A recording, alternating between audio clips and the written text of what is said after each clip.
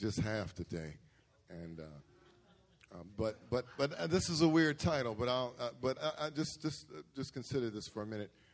Let me have your attention. Consider this. Moments like these, places like this, people like us. So what in the world is Charles talking about? You'll find out in a moment. Luke 19, Luke records his account of the triumphal entry that we celebrate today. And we've read from the early part of that, we've read up to verse 40. And so I want to just pick up after that. We read the part, and we know all of the story. I'll go back and mention it in a moment. But I want to pick up in verse 41. And it says this, listen to me. It says, as he approached Jerusalem and saw the city, he wept over it and said, if you, even you, had only known on this day what would bring you peace, but now it is hidden from your eyes. The days will come upon you when your enemies will build an embankment against you and encircle you and hem you in on every side. They will dash you to the ground, you and the children within your walls. They will not leave one stone on another because you did not recognize the time of God's coming to you. A lot of, often we read the first part of that, and I grew up in church, in Sunday school, and church I grew up in, they put the palm branches on the wall on Palm Sunday, and the choir would march in. Remember marching choirs? I'm old enough when I was a youngster, choirs marched. Now they dance. And I remember I was in the Church of God in Christ back in the 70s when I was a youngster. Remember, I think that for us, the state choirs, if you knew y'all were involved in that movie, you remember, Arlene, you know about the state choir. And that's the first time I saw when they started, coming in and doing, and then it got crazy. And so on Palm Sunday, the choir will march in and we'd sing Hosanna. It'd be a festive procession in our churches and wonderful thing. And the little kids, we celebrate, we talk about the donkey and the branches and all that stuff. And it's a wonderful thing. But we often leave off the flip side, the backstory here, because there's some other commentary that goes on. But what happens is that, Jesus has raised Lazarus from the dead. And so the crowd is basically all fired up over him because he's the latest miracle worker in town who's doing some great things. He's healing the sick and raising the dead. And so the people are, obviously, he's very popular during this moment.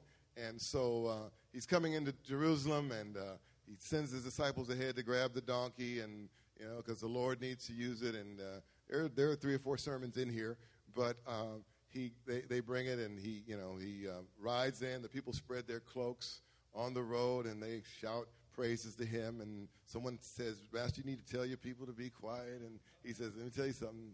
If they don't praise me, the rocks will praise me, so you may as well let them go ahead. And so we sang about that this morning. And then he gets there, and then there's this moment where the camera cuts from the party and the parade and all the procession. The camera cuts over to Jesus in a moment of quiet contemplation, and he weeps over the city of God. He weeps over Zion. He weeps over Jerusalem because of their situation. If you isolate the story, you'll think it's really about the triumphal entry. But it's really somewhat of a tragic tale. And it's not a tale, it's true, but it's a tragic narrative. And it is about some people who think they know what's happening and don't have a clue. He weeps over Jerusalem for 2 reasons. They want peace like you and I want peace, but they don't know what will bring them peace. Right? And he says that. And he's the Prince of Peace, and he's in their midst. And they're missing the opportunity. They didn't, he says, recognize the time of God's coming to them. In other words, they didn't recognize the moment of divine visitation. In other words, it's like, hello, Jesus is here. Oh, I didn't know you was here. You ever had somebody at your house, and you maybe had a guest, and your kids let them in, and they sit down and live, and you would, I didn't know you were here. I try to avoid those kind of situations because I might be unkempt in the moment. But, it's like I'm here, and you don't even, and John captured this in the prologue to his gospel in John 1. He says, he was in the world, and the world was made by him, and the world didn't know him. And so Jesus weeps over their condition, over their situation. They have missed the moment. They've missed the opportunity in terms of our theme this morning. They've missed the moment, they've missed the place, and they've missed the person. And it's a sad thing. They've got a certain plight that they're dealing with, like all of us got. We all have our own plight, right? We all have our own circumstances, our own situation. What you doing to my grandson back there? He said, Grandpa, I know you're going to preach too long today. He said, I want to preach. But, we all got our issues, right? We got our plight, right? And the Jewish people here in Jerusalem and that Jesus dealt with back in his day, they had their issues, their concerns. And as you read the Old Testament, you see the story of God bringing them out of the Semitic region and separating them unto himself as a people, the patriarchs like Abraham, and then he uses Moses after they've gone into slavery to bring them out, to form for himself a very unique and special people, not so that they could be like better than everybody else, but so that they could be the people through whom he would bring redemption to the entire human race. But we see that they fell into disobedience and they were chastened by God in the Old Testament. Syrians and the Babylonians extracted a heavy toll on them and captivated them and carried their best and brightest off and seized Jerusalem and seized their cities. And there's this whole story in the Old Testament of the things that Israel goes through that becomes a part of their national story. And so by the time we encounter them in the New Testament era, in the first century, it's been 400 years since they've had a word from God. The prophetic voice has been stilled in Israel. But beyond that, now it's the Romans that are on the scene that have occupied their territory and that have taken control of them. And so they're carrying this terrible negative legacy, if you will, of captivity and the loss of liberty and freedom and being subjugated to somebody else. And it has affected their national psyche because of the fact that their dignity and their pride has been shattered. It's a disgraceful situation what's going on with them. You hear what I'm saying? And so different people in different places and different times have different assessments as to what the problem is and to what we need to do to remedy the problem. And so feeling this political oppression, this national disgrace, the loss of face, if you will, the religious leaders, we see Jesus encounters a lot of the religious leaders in his time, and they're, among the Pharisees and others, their solution is that we need to double down on the law. We need to get these people religiously pure. We need to do this. We need to raise the bar so that they try harder to please God, and that's the answer. We need to engage in more ostentatious, outward religious behavior, and that probably wasn't the best thing, and Jesus kind of basically blew that apart, right? But then the people, on the grassroots, the people, and some folks went with that agenda and trying to be, you know how we do when we trying to try harder to be spiritual and that kind of stuff. And then the people on another level, they were looking for something else. And this is really important, key to understanding the Gospels, is that the populace at large, see, Jesus came as a certain kind of person, a certain kind of leader, but the populace, they weren't really looking for that. They were looking for a powerful, charismatic, and I don't mean like / Pentecostal. I'm talking about, They're looking for a charismatic leader with a strong demeanor and a strong will and with power and with the ability to vanquish their enemies and to smash their opposition and to restore them to their former place of pride and dignity. You know what I'm talking about? You hear what I'm saying this morning? They're looking for somebody that's going to come into town bearing red baseball caps that say, "Make Jerusalem great again." That's what they're looking for. All through the Gospels, that's the tension, because Jesus is bringing something else, and because here's the thing, whenever there's a need in your life, know this, that Jesus knows what you really need. No matter what you may think you need, no matter what you may think is the answer, Jesus knows what you need, and Jesus knew what they needed. And see, Jesus comes, and he has this uncanny way of working from the inside out. Everybody else wants to work from the outside in. The Pharisees want to fix you on the outside and make you real pretty and look spiritual, and then hope that somehow you can bring your inner life into alignment. Everybody wants to fix the outside. We don't work all the outer trappings of the thing and fix it there and somehow change the inside. But Jesus says, no, I don't start there. I start in the hearts and the souls of people. I start on the inside of folks.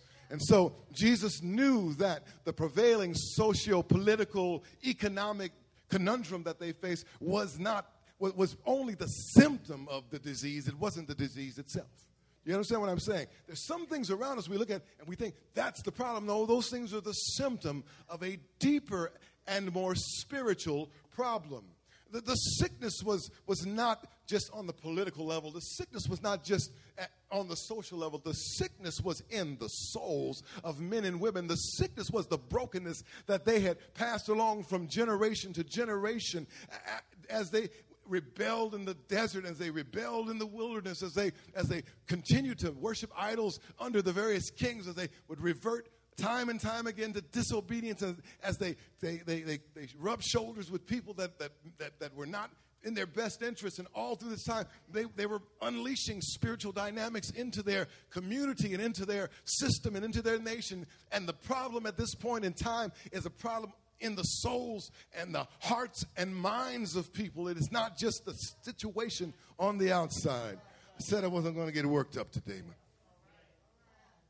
And so Jesus comes, he said, and notice when he comes on the scene, you read the beginning of the gospel, Jesus starts out in places like the Sermon on the Mount. He talks about rejecting hypocrisy. He talks about true righteousness that's from the inside out. He's talking about understanding and relating to the spirit of the law rather than the letter of the law, so that you understand that you can't hate somebody as bitterly as you'd like as long as you don't kill them. He says if you hate him that much, you are in murky waters. You're in trouble. Jesus, he says, let me make it clear. Let's get the inside straightened out. Let's get the thinking right. Let's get the heart pure. It's not just what you refrain from doing, but it's what you want to do. It's what your motivations are. So he teaches about rejecting hypocrisy, and he wants to get to the intent of God's law so that his righteousness and justice would begin within them and among them. And he talked about God's kingdom of heaven, the kingdom of God, God's kingdom rule. It was the idea of the Gospels. There really is not in the Gospels the kind of brokered personal salvation that we traffic in these days. Well, would you raise your hand if you would accept Jesus Christ as your Lord and Savior? Amen. I see that and say, oh, yeah, well, are you a Christian? Yeah, I raised my hand 43 years ago. Well, what have you been doing since? I've been getting down, but I'm a Christian. Jesus talked about the kingdom of God is not just about God being somewhere present in your experience in a spiritual way, but it's about God being in control of everything, and it starts with you, God's rule and reign through Jesus Christ, bringing your life into order, and then in the world around you that extends. And so Jesus talks about the kingdom, and the kingdom is not just about religiosity and nicety and this and that, but the kingdom is about issues and values that transcend geopolitical boundaries and that work, again, from the inside out. Because the kingdom of man wants to rule you and control you on the outside. The kingdom of God wants to govern you from the inside as you submit to the King who we sang about today. His name is Jesus. Amen. Now, Jesus knew what the people in his day, he knew what Israel needed. He knew what Jerusalem needed, but they weren't buying.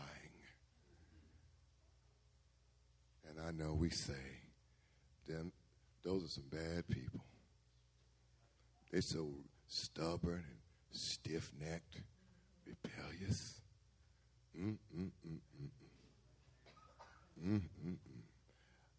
But just go with me from first century Jerusalem to 2016 in Inglewood, California, situated in the midst of the United States of America. Consider us. Consider you and me. Said it before, but I'll say it again. Our felt needs. When I first heard that term years ago, I was like, "What does that mean? Does it have something to do with felt?" Felt needs is like by the time I get done with this message, you'll be hungry. You're probably hungry now, And that's what you feel that. And so there's some validity to meeting that need. And then there are other felt needs, like I need love and companionship. I need sustenance. I need for folks to close that door quietly. I need this. I need that. That's a felt need. But you need to make sure in your thinking you understand something, that your felt needs are real, but felt needs are not necessarily the most important or the most true needs of your life. And Jesus knows that. In other words, let me put it to you like this. See, some of you, with regard to money, say, why you got to talk about money? Well, don't worry, we only take 1.5 offerings. You think that if you go down there to 7-Eleven, I run into some of y'all down there. Oh, hi, Pastor. That actually did happen one time, right there.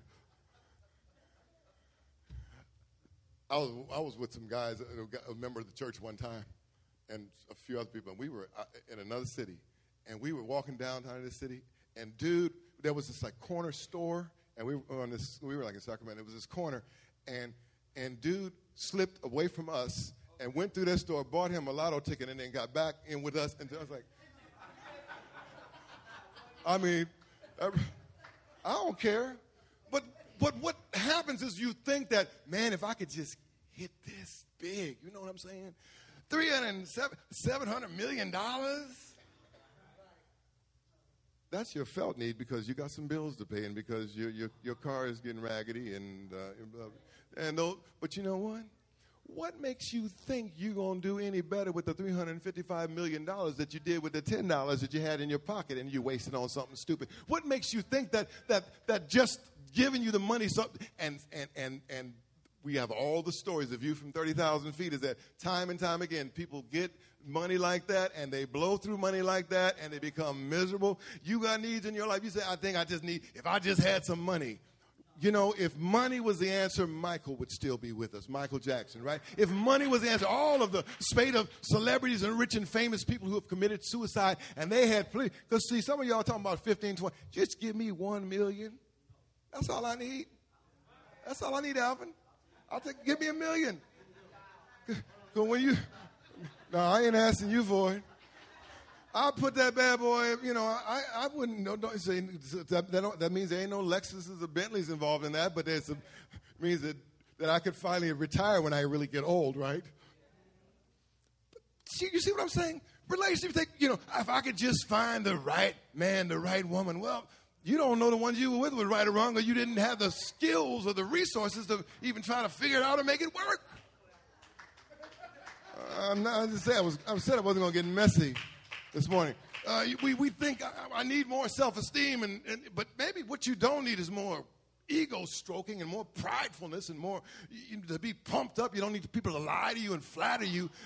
That's something what we think about. If I were more popular, if I had more Facebook friends, if I was more famous or whatever, if everybody thought I was better than everybody else, that's what I really need. But what you need is not that. What you need is the confidence in life, the anchor that comes from knowing that you're created in God's image and knowing that you're loved and treasured by Him as you are, whether you succeed or fail, whether you're winning or losing, whether you look good or whether you're ugly. It doesn't matter. God loves you, and you are important to Him, and you occupy a place in His universe that nobody else occupies.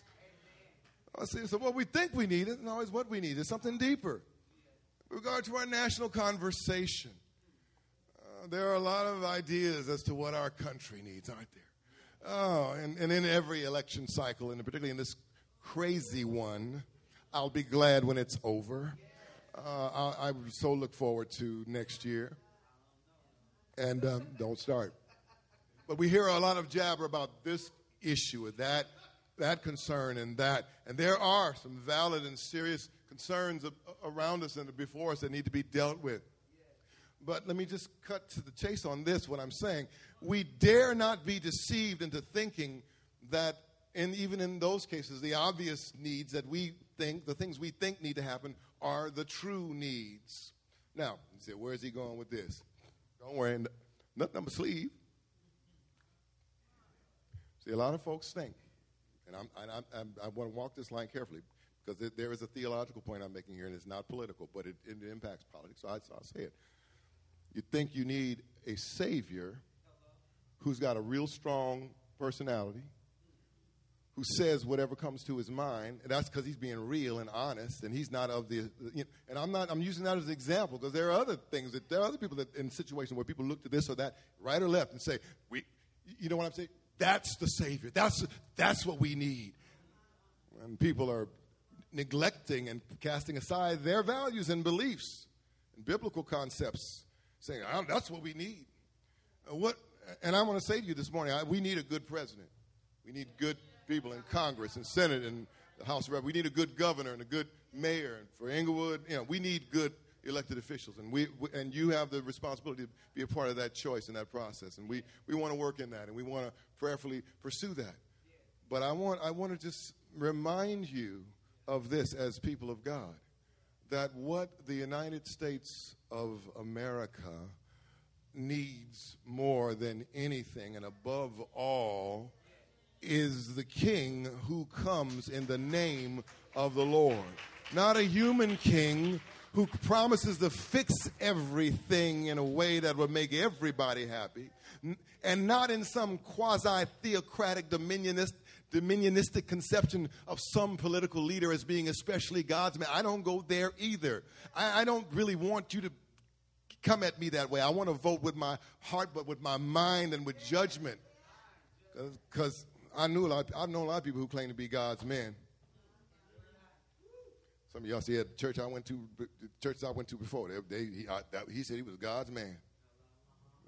And then, so that doesn't mean anything. But see, we're looking for heroes. We're looking for saviors. We're looking for a simple solution to complex problems. We're looking for, and those people were as well. The one we need is Jesus. Folks want to do it the easy way. They want somebody to fix the situation. They want somebody singularly to make things right. And in Jesus' day, he wasn't the one they were looking for, because he said, I'm not going to fix all your problems this way. I'm not going to do what you want me to do. I'm not going to be the operative you want me to be in this system. I've got a greater good in mind for you. Government has its place. We're a nation of laws. Laws are important. We should participate. We should vote. We should make our voices heard. We should line up at the polls to vote, and we should line up in front of City Hall to demonstrate when justice isn't being done. We should line up to vote, and we should a little civil disobedience every now and then when injustice will not break, and when people who have been elected to hear our voice and enact our will fail to do so. There's a place for that, for activism. There's a place for involvement. There's a place for making your voice and your vote heard. But I want to remind you this morning, as people of faith, I want to just encourage you to not fall for the notion that God's kingdom works through the agency of power or aggression. If you're doing God's work and you're living the Christian life, the change in the world that God wants to bring will not begin with the stroke of a pen, but it will be initiated with the bending of a knee, if you know what I'm talking about. I want good laws, and there are a lot of things that need to be changed and all that, but I'd read in my Bible, I peeled open the pages of Romans 8, and I found it even with regard to my soul, that it said what the law could not do because it was weakened through the flesh, and even our laws that we have, they can't fix broken hearts, they can't correct twisted minds, they can't cure warped people. Only the power of God and the blood of Jesus Christ can do that. Now, so it starts not in the halls of government, but it starts in the hearts of the faithful. Followers of Christ, those who will dare to live out the gospel. Are you with me? Because I'm trying to take this word so I can hook it up so you understand what in the world I'm talking about. But listen,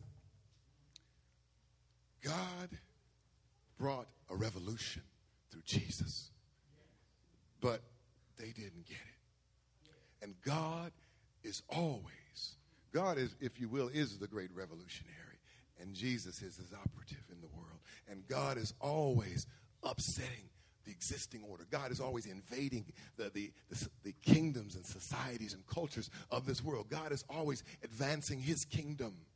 And it doesn't start in the halls of government, but the hearts of faithful people. It starts in moments like these, in places like this among people like us. Now, let me explain to you what I mean. The change that I can believe in won't start from the top down. The change that really matters, the change that will really stick, won't start from somewhere out there. It'll start from the bottom up. You see, you won't fix this nation just by having the best leader in the world that you could possibly have if you've got corrupt hearts and twisted minds. It starts in moments like these, in places like this, among people like us, when we allow God to work in our lives. That's where Jesus started. He came all the way down from heaven. He came all the way down to earth. He came, as the song said, from the heaven to the earth, from the earth to the cross to the grave, then from the grave to the sky. It starts in the decisions, the commitments, the choices that you make today in settings like this as you worship. It starts among worshiping and fellowshipping believers who, like the first church in Acts, had a love that was so strong and powerful and real that it drew people from all around. That's where change starts. It starts in homes where we live out our faith in front of each other, in front of our kids. And we got enough God in us in our home for real so that we don't bless the food and curse our children. That's where it starts. What's wrong with this country? If you want to know, you need to step into some of the living rooms and kitchens and dens. And I hear heavenly bells. That's God saying, that's it, son.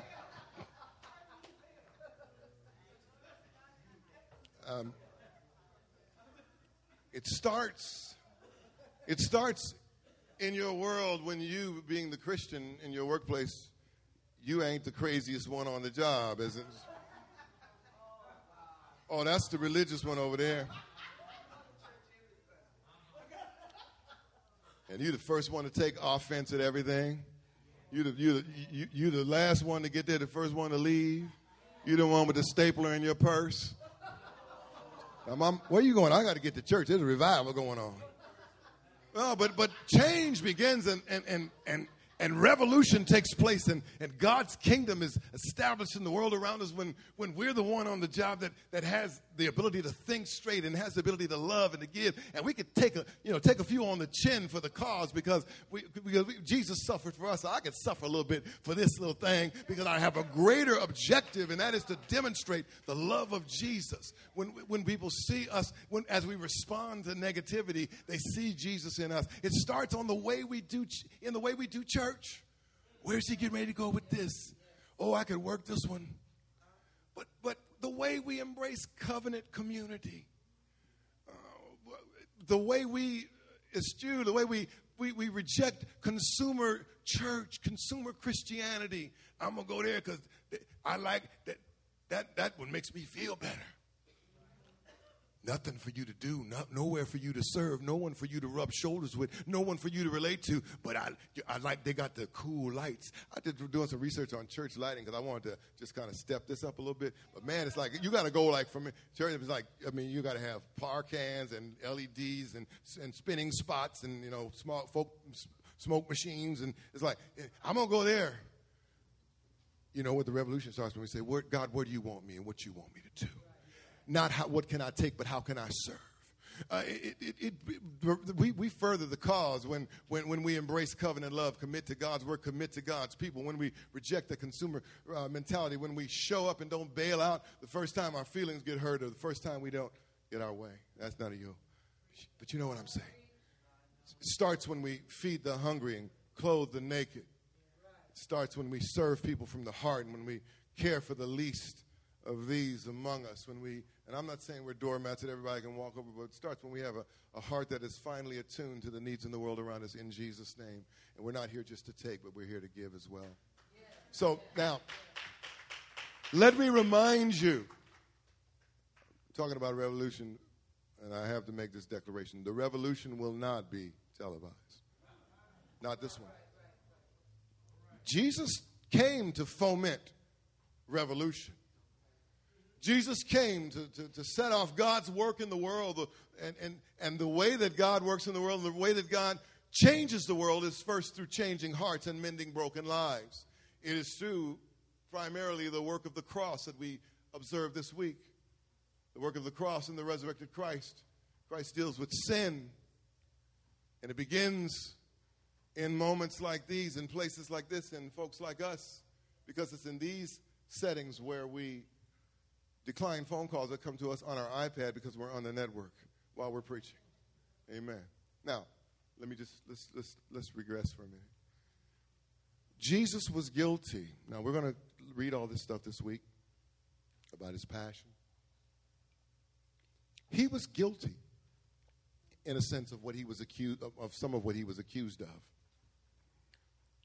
but not in the way he was accused. They were accusing him as being a rabble-rouser who's bringing insurrection and who's trying to upend the prevailing order, as so many quasi-revolutionaries had come along and so many rabble-rousers had come before him. He was accused of that, and you know what? Jesus was guilty of shaking things up. Jesus was guilty of turning things upside down. Jesus was guilty of trying to change the way things were. He came to bring revolution, make no mistake about it, but they had no clue as to what kind of revolution he was about. Because the least of his concern was Caesar or Herod or any political leader. The least of his concern was Rome. His concern was the kingdom of God versus the kingdom of darkness that ruled in the hearts and lives of people. He came to bring revolution. We see it in the gospel. Listen, it starts, and we go through John's gospel. We see these various glimpses of it. It starts with a small crowd of curious onlookers as John the Baptist is out there by the Jordan River. See, revolution is beginning because God is reaching out to his people through John. He's the forerunner, saying, tell them to come and be baptized for forgiveness of sins because we're getting ready for the new thing. Getting ready for the one who is to come. Getting ready for the Messiah. So get out there and do that. That's when it starts. And people are out there and they're saying something's about to happen. Something's about to jump off. And then Jesus goes out there and he gets baptized. And a voice from heaven speaks and said, this is my beloved son. It goes on when a man named Nicodemus pulls Jesus aside. He says, in essence, he says, I hear you're really a godly guy. God is really with you. And Jesus said, wait, stop. Ain't about all that. You know how we in contemporary part, you really anointed. Ain't about my anointing. It's about this. Jesus says like this. He says, you must be born again. He says, listen, Nicodemus is working under the old regime. He's saying, okay, so what it is this. What do we do? How do we work the works of God? How do we become more religious? How do we further establish ourselves in the faith? And Jesus says, no. It's not about reform. It's not about makeover. It's not about a do-over. It's about a revolutionary thing. It's about being reborn because you don't know it, but you are dead spiritually. And he says, unless you're born again of the Spirit, you can't see the kingdom of God. I told y'all, people talking about, well, he's a born-again Christian. What other kind of Christian is there? There is none. You either are or you ain't. It starts at this meeting at a well with the Samaritan woman. Remember that? Jesus transcends gender boundaries because you're not supposed to, as a Jewish male, you're not supposed to be speaking with women in public. Jesus transcends ethnic boundaries because there's this vicious acrimony between the Jews and the Samaritans. Talks to this woman, and she's kind of hitting him up, blah, blah, blah. Let's talk about religion. Let's talk about worship. What church you go to? Right.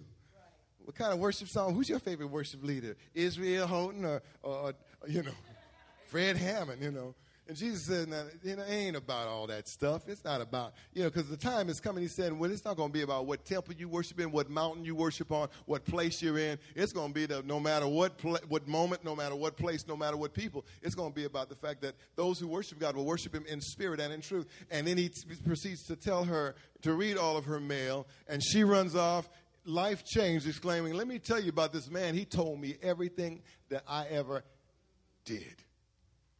The revolution is unfolding. by the pool of Bethesda.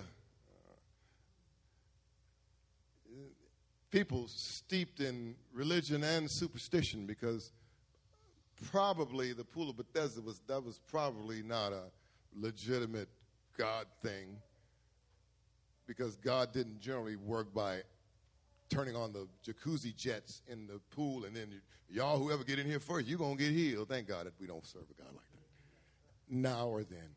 But there was a belief that when the water was troubled, if you were sick and something ailed you, you'd run and you get in the first in the water, you'd be healed. There's this crippled man, been there, 40 years, and he said, the problem is every time I try to get in the water, every time they turn on the jacuzzi, every time the water starts bubbling, I'm crippled, and all the other guys go and run ahead of me. Now, first of all, if they so sick, what they doing running ahead of you into the water? They probably,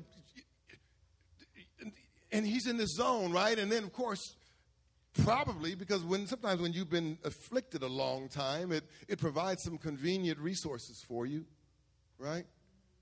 Things like excuses. Well, Pastor, I would, but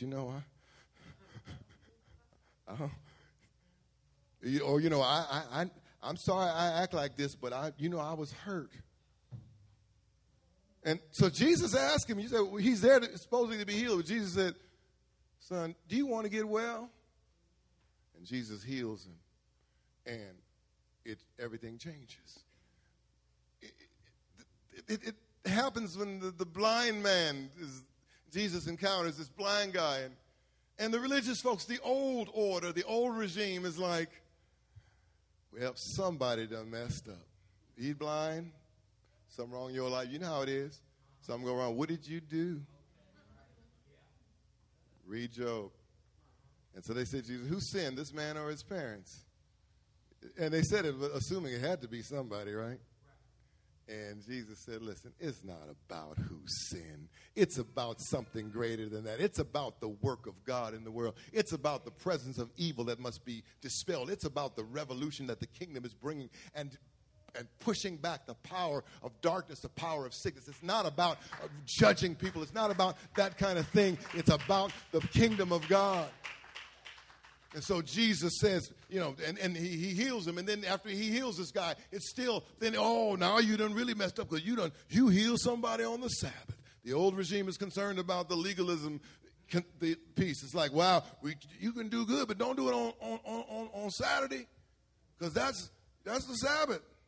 And Jesus says, listen, don't you know it's lawful to do good? He's upending the whole thing, talking about revolution. And then in a little town, and we talk about this usually around this time of the Christian calendar, in a little town of Bethany, Jesus had a friend named Lazarus. See, this is what got him in trouble. And he knew it. It was inevitable. It was part of God's plan. But he has a friend named Lazarus.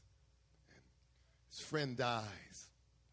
Jesus is at first misunderstood, right? Because it seems to take his time getting there. And then Jesus demonstrates his compassion for Lazarus by weeping over his dead body. But he demonstrates his power by raising him from the dead. Stay with me. Jesus knew, in every case, knew the real needs and concerns. The need wasn't to get to Lazarus before he did.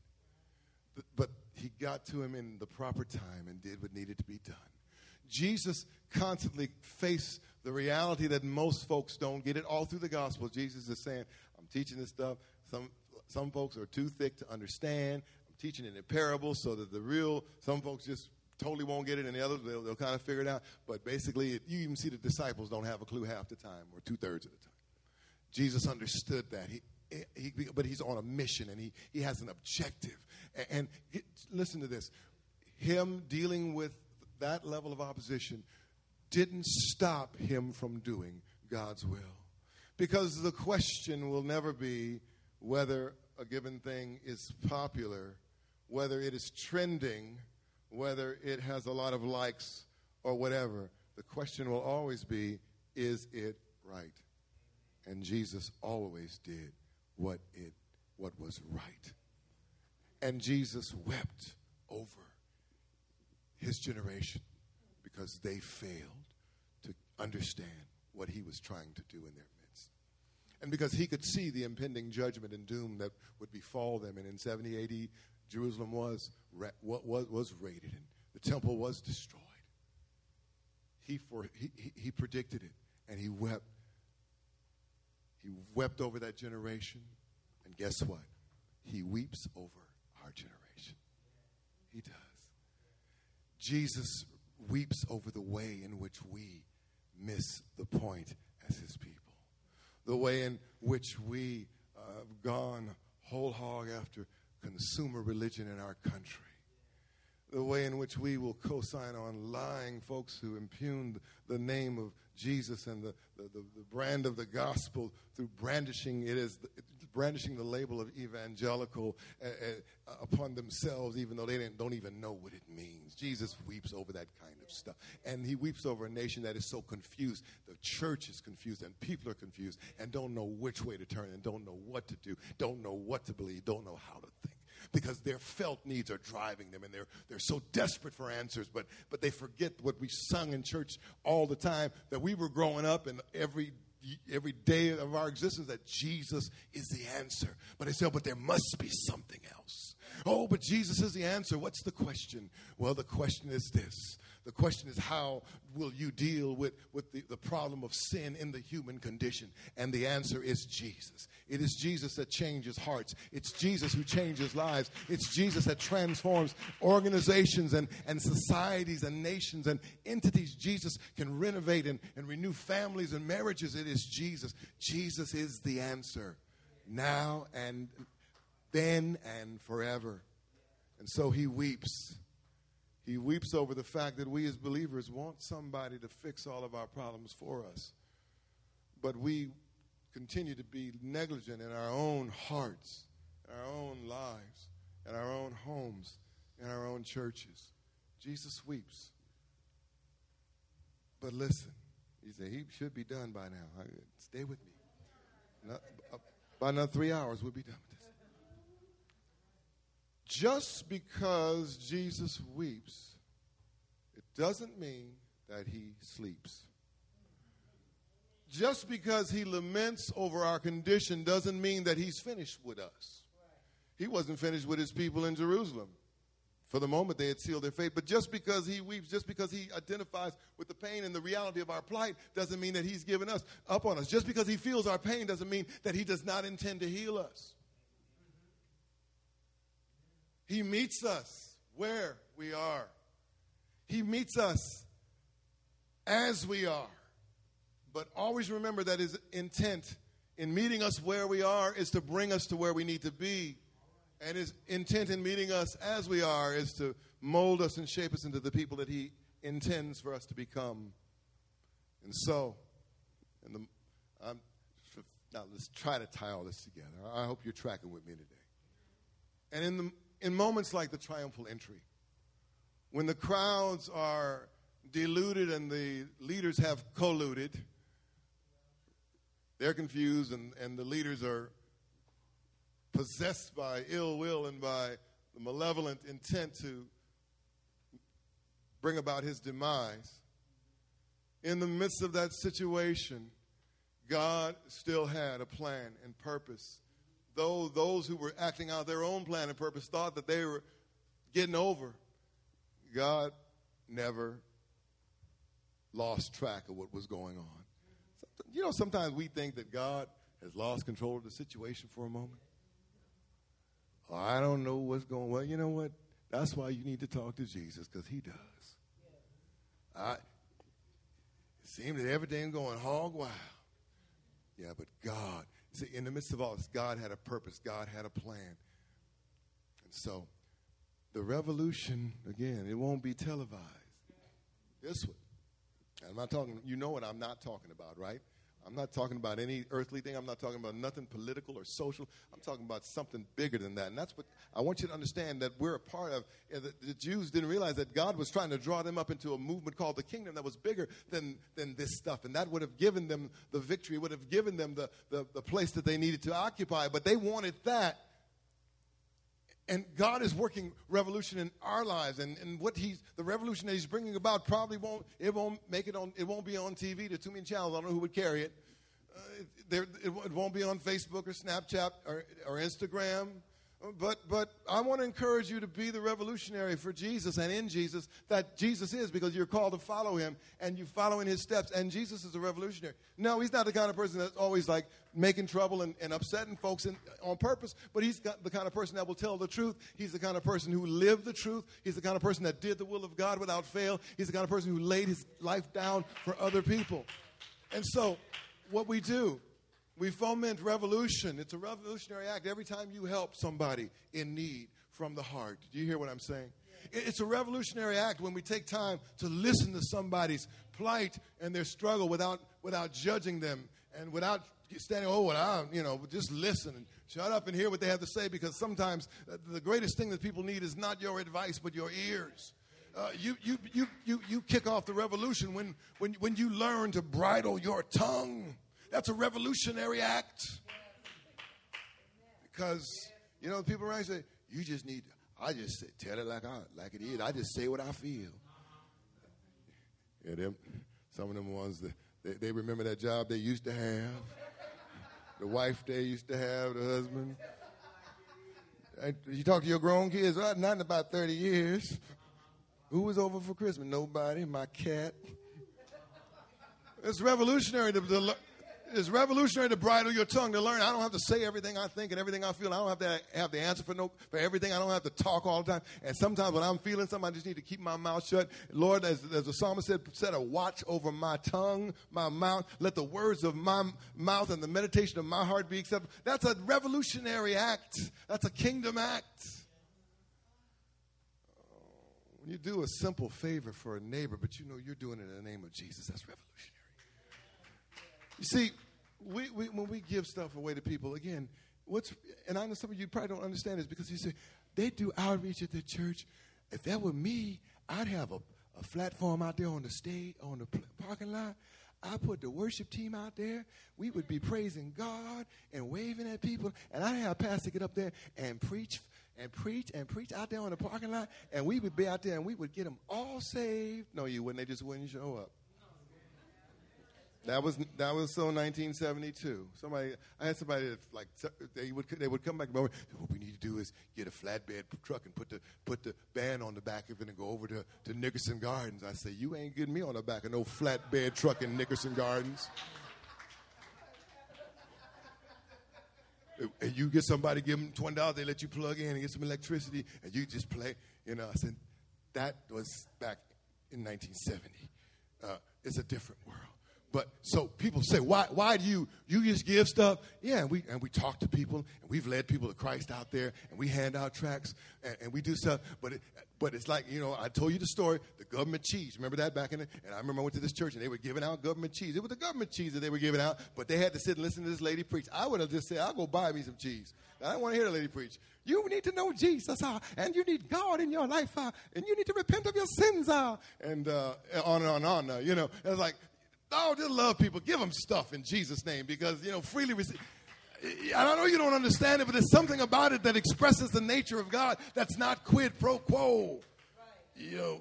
You scratch my back, I'll scratch yours. You get saved, I'll give you some cheese.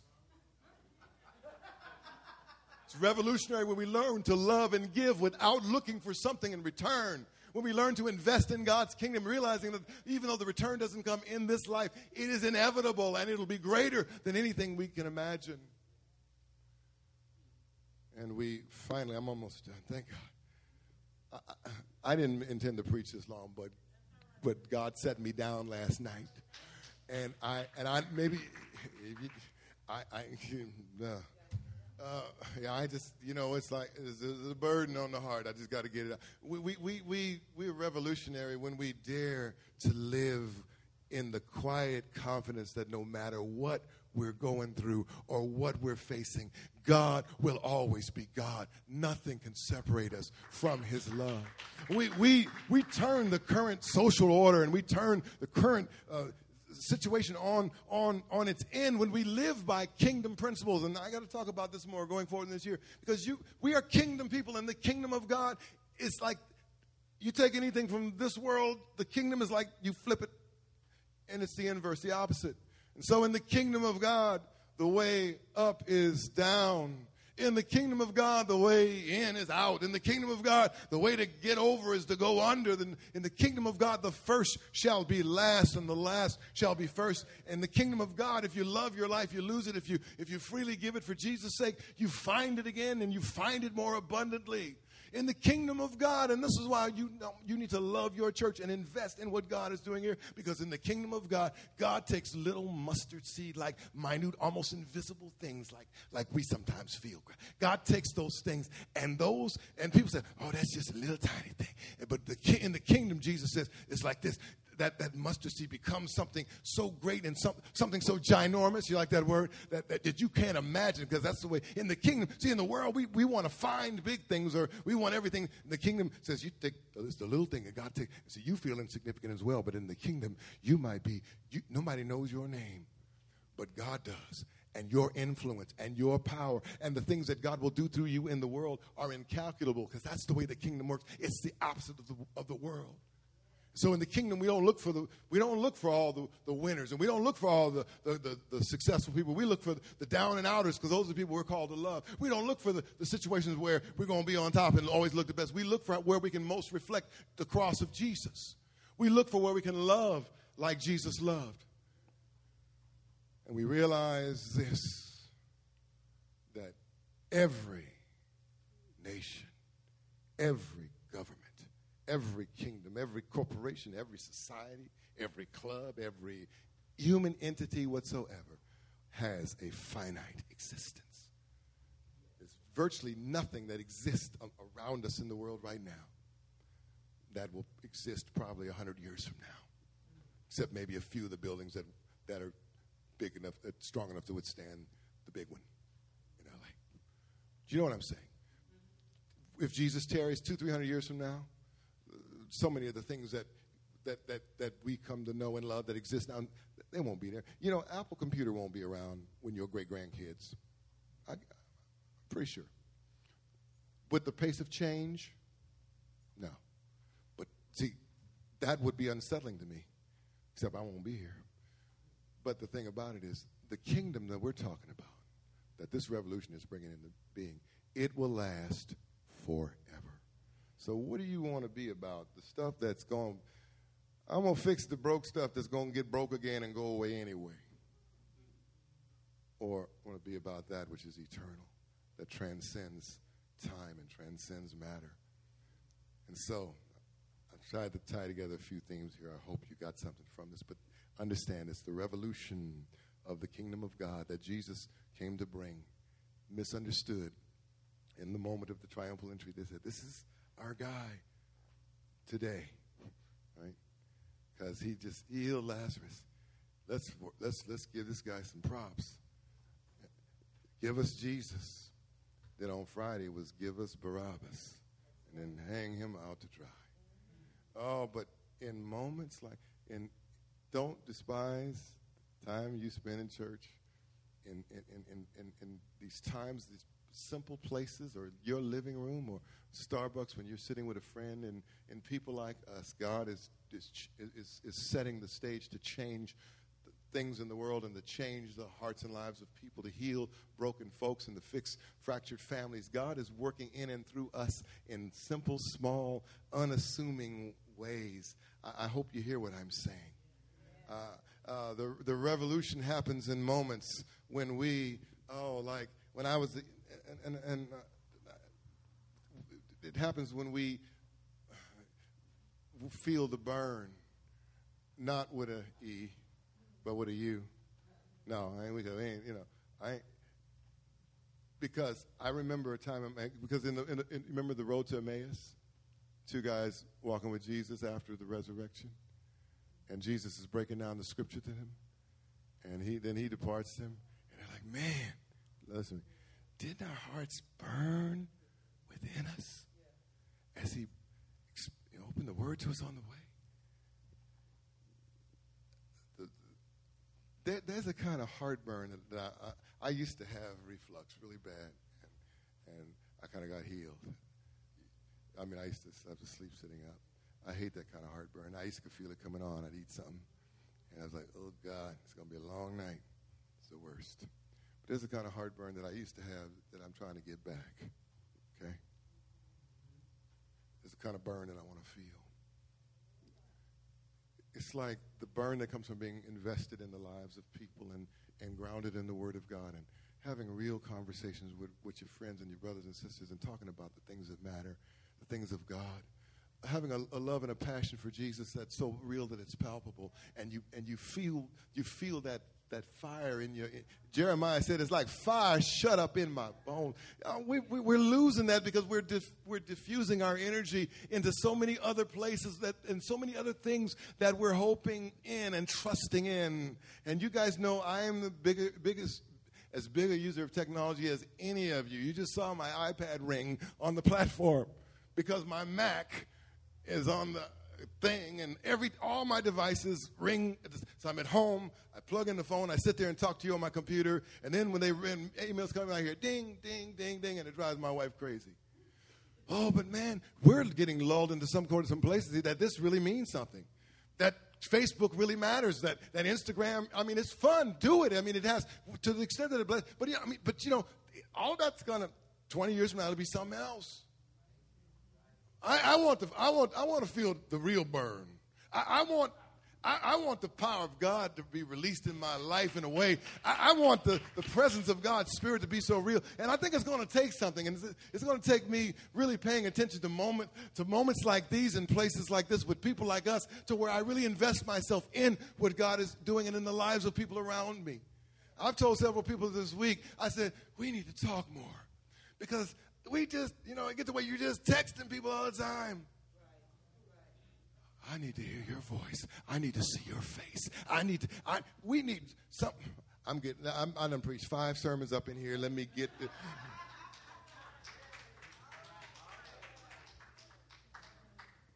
Now, the crowds want it. Fanfare. Now, I'm just about done. But let me send you home, in a certain place. I don't want to leave you. I don't want to leave you comfortless, right? The crowds wanted that, we had that kind of celebration this morning. Then we made some noise up in here this morning, and the praise was on point for this reason. And Jesus made it plain because he says, if they don't praise me, the rocks. See, the thing about it, this is the thing about worship and praise with God. God's worthiness, His holiness, His being of infinite worth is the principle of the universe. It's in Jesus, it says, by Him all things were created, and through Him all things consist. And so the whole created order has been created by and is sustained and held together by God. And so it's just like this physical, natural, metaphysical, spiritual reality that everything in creation screams that God is good. Everything in creation screams that God is holy, that God is God. You don't know it, but the atoms and the molecules in the carpet right now are dancing and shouting because their Creator gave them motion.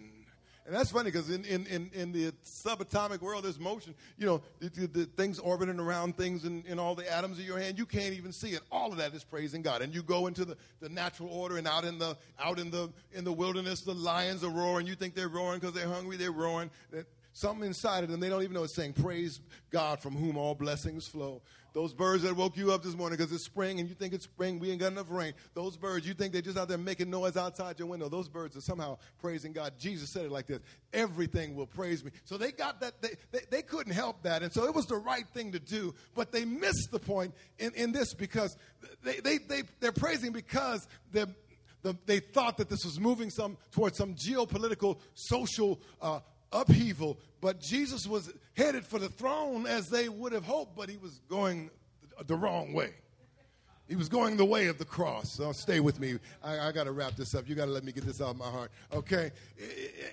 And we don't like that, and so we want to crown coronate the winners, but we don't like the idea that he had to go through that way. And they were yelling out, and allow me to be messy again. They're saying, we don't win anymore, but God said, I got a bigger objective than, see, God cares about more than just some people. I don't care whether it's the United States or Yugoslavia. They don't exist anymore, right? Or God is concerned about more than just somebody feeling like they're winning. God is concerned about souls of billions of people that have been created from the time God created us. God is concerned about all of humanity. God is concerned about his great plan to redeem humanity and to redeem the planet. God's not so much concerned about, he cares about your plight, but that's all they were about. We wanted our thing, but God says, I got something bigger. He said, I got to save the entire planet. I got to allow my son to die so that in 2016, Charles H. Williams Sr. can find his way to the foot of the cross and have his sins cleansed, because he's a mess apart from Jesus. I got to go the way of the cross. I could get with the parade right now and give you what you want, but I've got to go this way, because there's some brothers and sisters that are going to be set up in Grace Chapel on March 20th, 2016 that need a touch from God, and they will need me to have sent the Holy Spirit and to die for their sins. I'm concerned about just the people in Jerusalem, but I'm concerned about those people in Africa that y'all don't even know exist, the people in South America that you're not aware of, the people that haven't even heard the gospel. I said I won't get all riled up like this, but listen. But I'm so glad that when Jesus said, whosoever will, he included you and he included me, and that he reaches out into moments like these and places like this among people like us to do profound and wonderful things. Oh.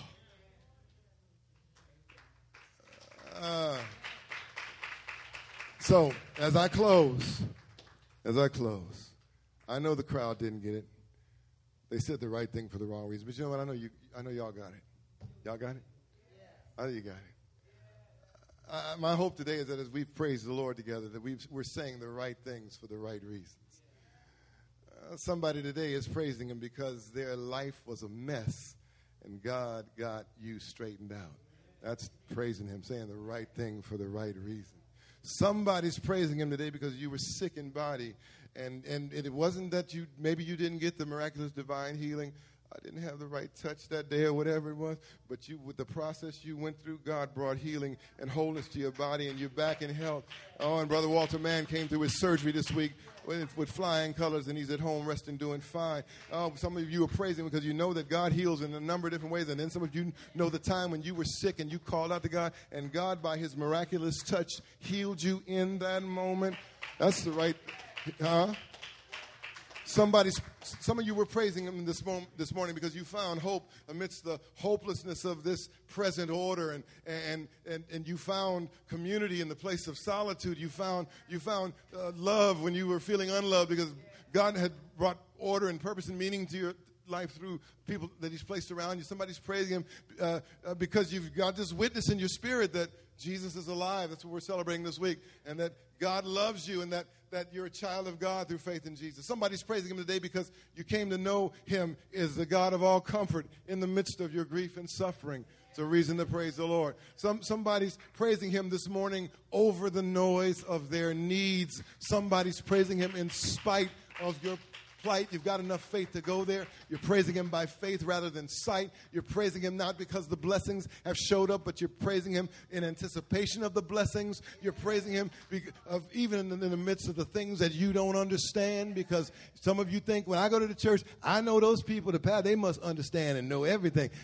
Some of us, listen, you learn. I praise him in the face of the things that I don't understand. I praise him in the presence of unresolved doubts, questions, and uncertainties. I believe that we're gathered here and praising him, and we can share in Peter's confession, which is this: who the people say I am. And I think every one of you would say with me this morning that you are the Christ, the Son of the living God. And so you don't have to be all up, have all of the answers with regard to ontology or epistemology or axiology or theology. I know one thing. I know that Jesus died for me. I know that God loves me and sent his son to save me. I know that his power is greater than anything on this earth. I know that there is nothing that can separate me from his love. I'd say it like Job said it in the book of Job. Job was afflicted to the max, broke down, boils all over his body, going through this strange trial. But Job stands up at a certain place and he says this, and how can you say this when your life is messed up? He says this, I know that my Redeemer lives, and I know that in the last day I will see him stand on the earth. That's why we praise him, because I don't know how this thing is. I don't know how the election is going to turn out in November. I don't know what's going to happen in the next 5, 10, 20 years from now. All I know is this. I know that my Redeemer lives, and that one day I will see him stand on the earth. I know that God has all of this under his control, that nothing escapes his notice, and that his kingdom purposes will prevail. Oh, and I know that when I see him coming again, he won't be coming on a donkey this time. The Bible says he's coming on a white horse, because he doesn't come to take sides. He comes to take over. And that's what's happening. But it all starts in moments like these, places like this, people like us. I'm going to finish this up and send you home. But I think about one of this American life, one of the interesting, conflicted, weird things about my life. He says, oh, he's going to tell us something we ain't never heard before. No, I ain't. God placed me, and I consider myself not a particularly dumb person, right? Right? Help me out. I've had some pretty good experiences in life, and you shouldn't answer fast enough. But I followed the call of God into an environment, and I got in a building that, just bear with me, that I found that many times was too small for us and limiting to us. And I have a love-hate relationship with this place. Yeah, I'm being honest, because what I'm going to say is not controversial at all. It drives me crazy because I'm always fixing stuff and replacing stuff, and I never get finished. It drives me crazy because I don't have any offices, and I can't serve our children properly, and because our doors open into the sanctuary and everybody's moving around, and I lose total focus of the car. Because it's a little place. When I first came here, that door wasn't even there, so that door opened right onto the street. We put that door there, and on and on and on. But let me tell you something. Listen, stay with me. In this little place, in this funky space, looks like Little House on the Prairie on the outside. I mean, motorcycle ride by, you hear all the words on their speakers. In this place where the back is open and we can't stop people from littering and other stuff back there, and I have to ask, brother, I'd like to get in the door. My brother hitting the blunt, and I'm trying to, excuse me, brother. Yeah, all right, man. In this crazy place, I have been here long enough, almost a quarter century. I've seen lives changed. I've seen people healed of addiction. I've seen people get on their lives on the right track. I've seen people's lives turned around. I've seen people find hope and find God in the midst of their plight. I've seen people who were kind of like this in their faith, and they grew up and they're standing tall. Some of you have been with me 20 and more years, and some of you got your spiritual sea legs here because you came in and found a place and found love and got grounded in this little raggedy place. And it's nice now because y'all put in and in your, I got it. So God wants to show up everywhere that you show up. Come on, I got to stop.